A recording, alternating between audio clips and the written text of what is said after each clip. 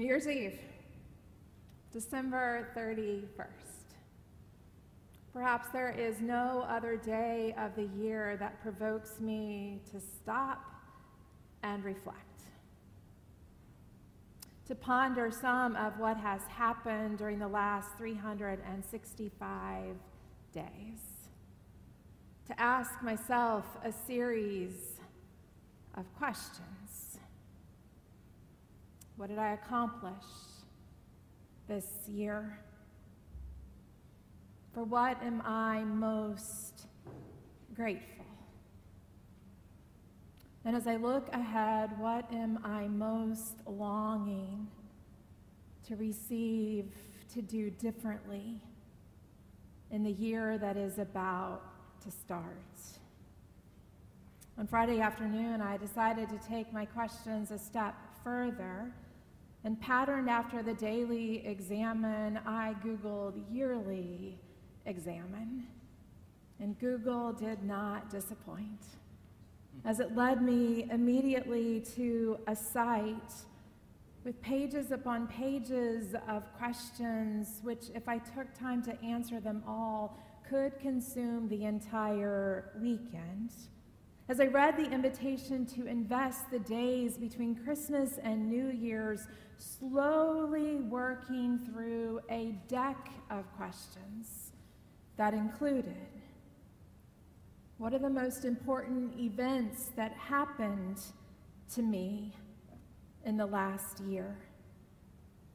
What are the greatest breakthroughs in any category of my life this past year?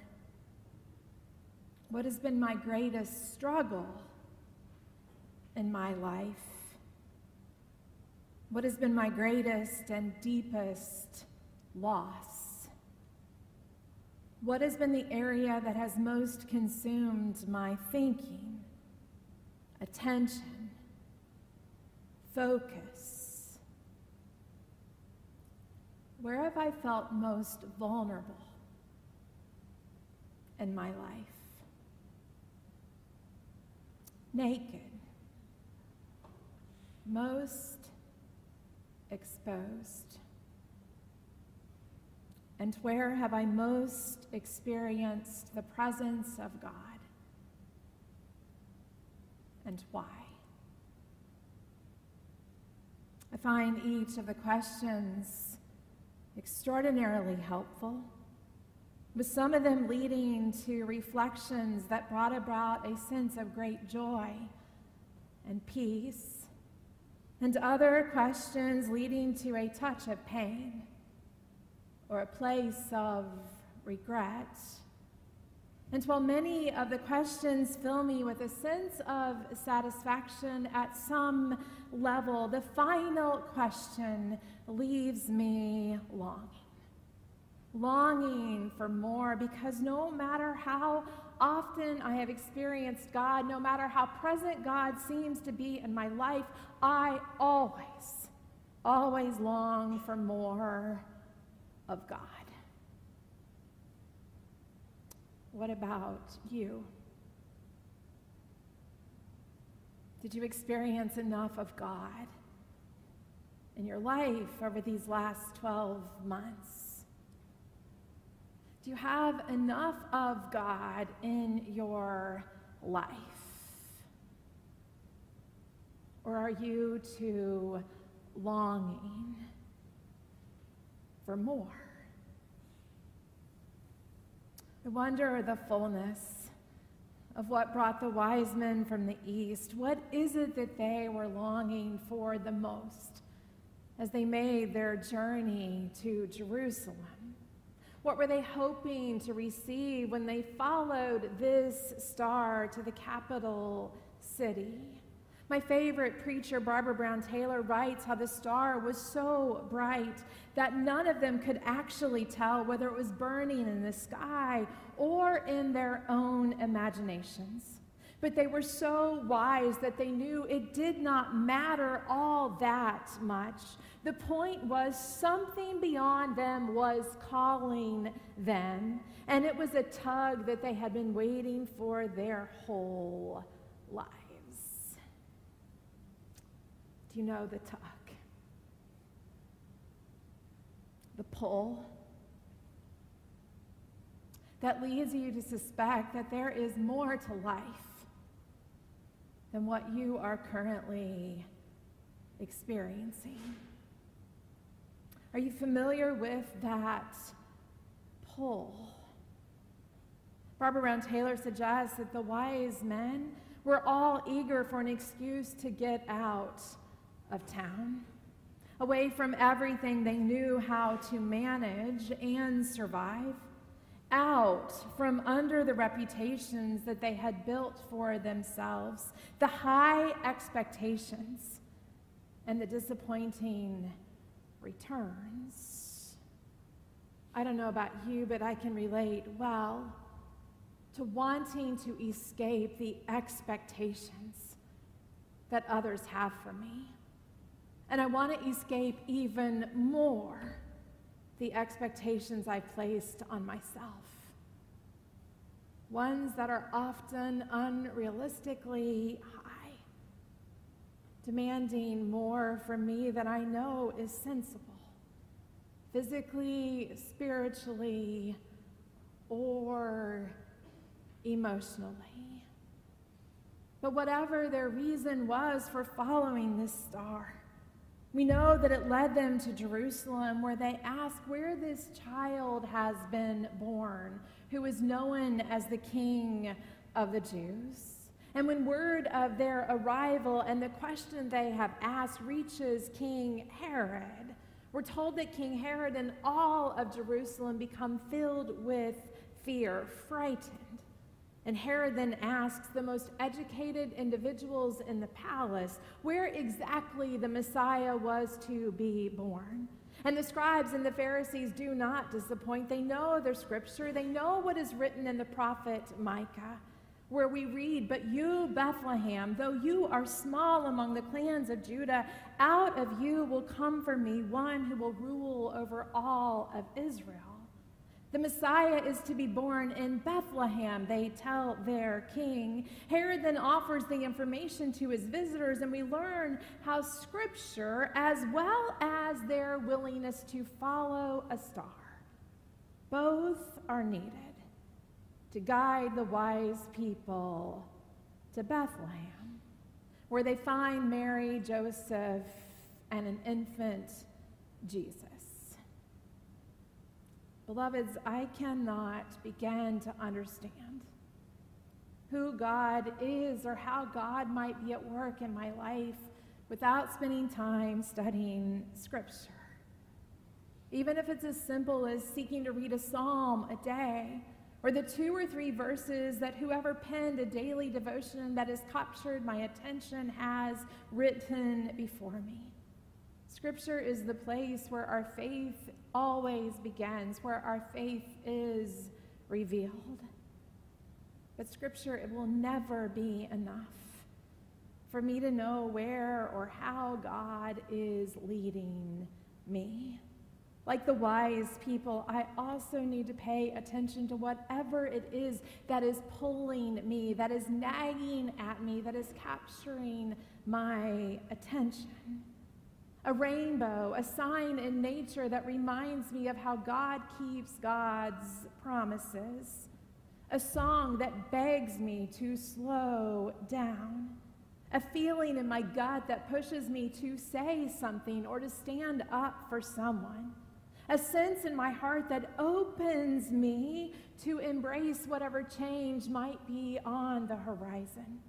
And whenever I feel God at work, whenever I see a sign that God might be at work, my task, just like the wise people, is try to figure out where God is leading by taking my next faithful step.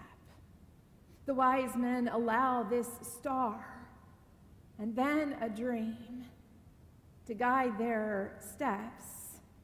The star leads them to Jerusalem. And then a dream leads them to avoid Jerusalem on their way home from Bethlehem. Rather than bringing a word to Herod about where it is that they have found Jesus, as Herod requested them to do, The wise people left for their own country by another road. That's how our passage ends. They sidestep Herod's fear, and his violent ways. Herod believes he is a king. It is the title that has been given to him by the Romans. But Herod is immediately filled with fear when wise people come and ask where a child has been born, who is king of the Jews. My former professor, Stanley Hauerwas, notes how Herod's fear of this baby reveals the depth of his fragility. Herods know that their positions require constant vigilance because any change may well make their insecure positions more insecure. Herods rule in fear by employing fear as a means to secure power. But Herod's ways of ruling are in stark contrast to the ways of this child who has been born in Bethlehem. The newborn king's most powerful tool is not violence, but love. His ways are not exclusion of the outcast, but embrace of all. Indeed, Epiphany reveals how his love and his embrace are for all people, including the Gentiles who the wise men represent. In the words of Malcolm Guite, in the incarnation, Christ, in assuming human nature, takes on, becomes involved in, visits and redeems the whole of humanity, and not just the chosen people to whose race and culture he belonged. In Jesus, God has actively chosen to become involved in, to visit and to redeem all of humanity, and not just those who are part of the race or culture to whom he belonged. Beloveds, the fullness, this fullness, is how we got included. How we got included as recipients of Jesus' love and mercy and grace. And this message, a message of good news for all the people, will always be threatening for any person who has been tempted to believe that one's race or one's citizenship triumphs over God's divine imprint and all-encompassing love. The wise people understand how everything has changed. Everything has changed and will continue to change through a child who has been born King of the Jews. They also know how those in power will fiercely wield it against them for even suggesting that they change their deeply held convictions. It is why they choose to go home another way. And meanwhile, Herod reveals the depth of his depravity.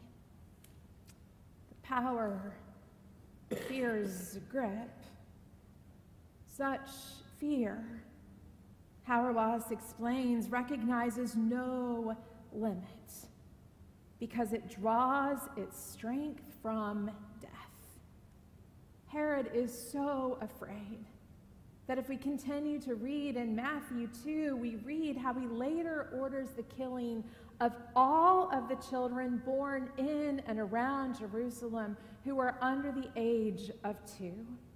The time it is estimated that it would take for the wise people to reach Israel, all children are killed. Hauerwas rightly notes how Jesus is born into a world in which children are killed and continue to be killed to protect the power of tyrants. a world in which children are killed to protect the power of tyrants. As of last Thursday,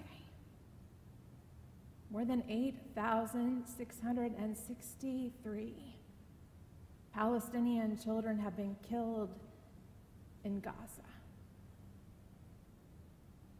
8,663 children. And my wise professor then suggests that those who would follow and worship Jesus are a challenge to those who would kill children. I wonder, what would it take for people of faith to be considered a challenge today? For people of faith to be known for not going along as if everything is okay, but to instead sidestep the world's power and always go home another way. What would it take for us to remove power from any Herod who insists that killing innocent people is the right path to peace? Any Herod who claims that there is not enough in the world for whoever the other might be? Any Herod who believes there is one particular tribe or land or nation that God wants to bless more than all others? Any Herod who allows children to be killed by senseless acts of gun violence over and over again without ever changing a damn thing?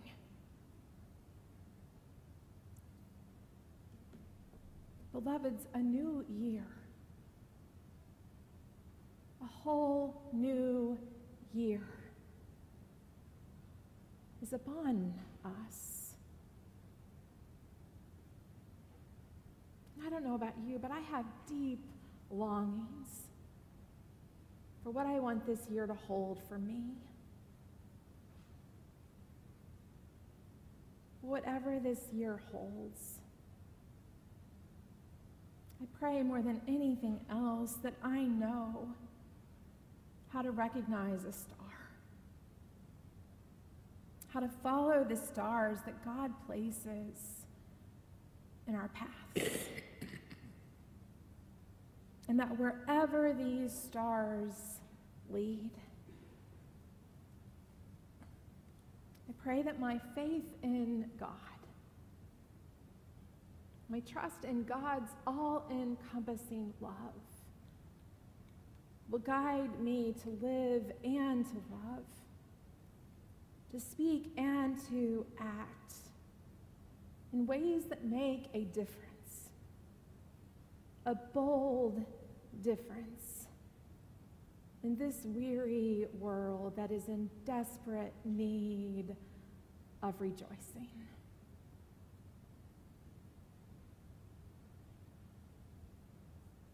What about you?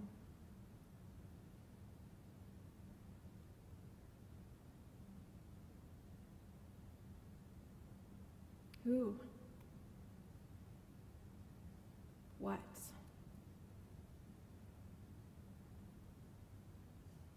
Will you most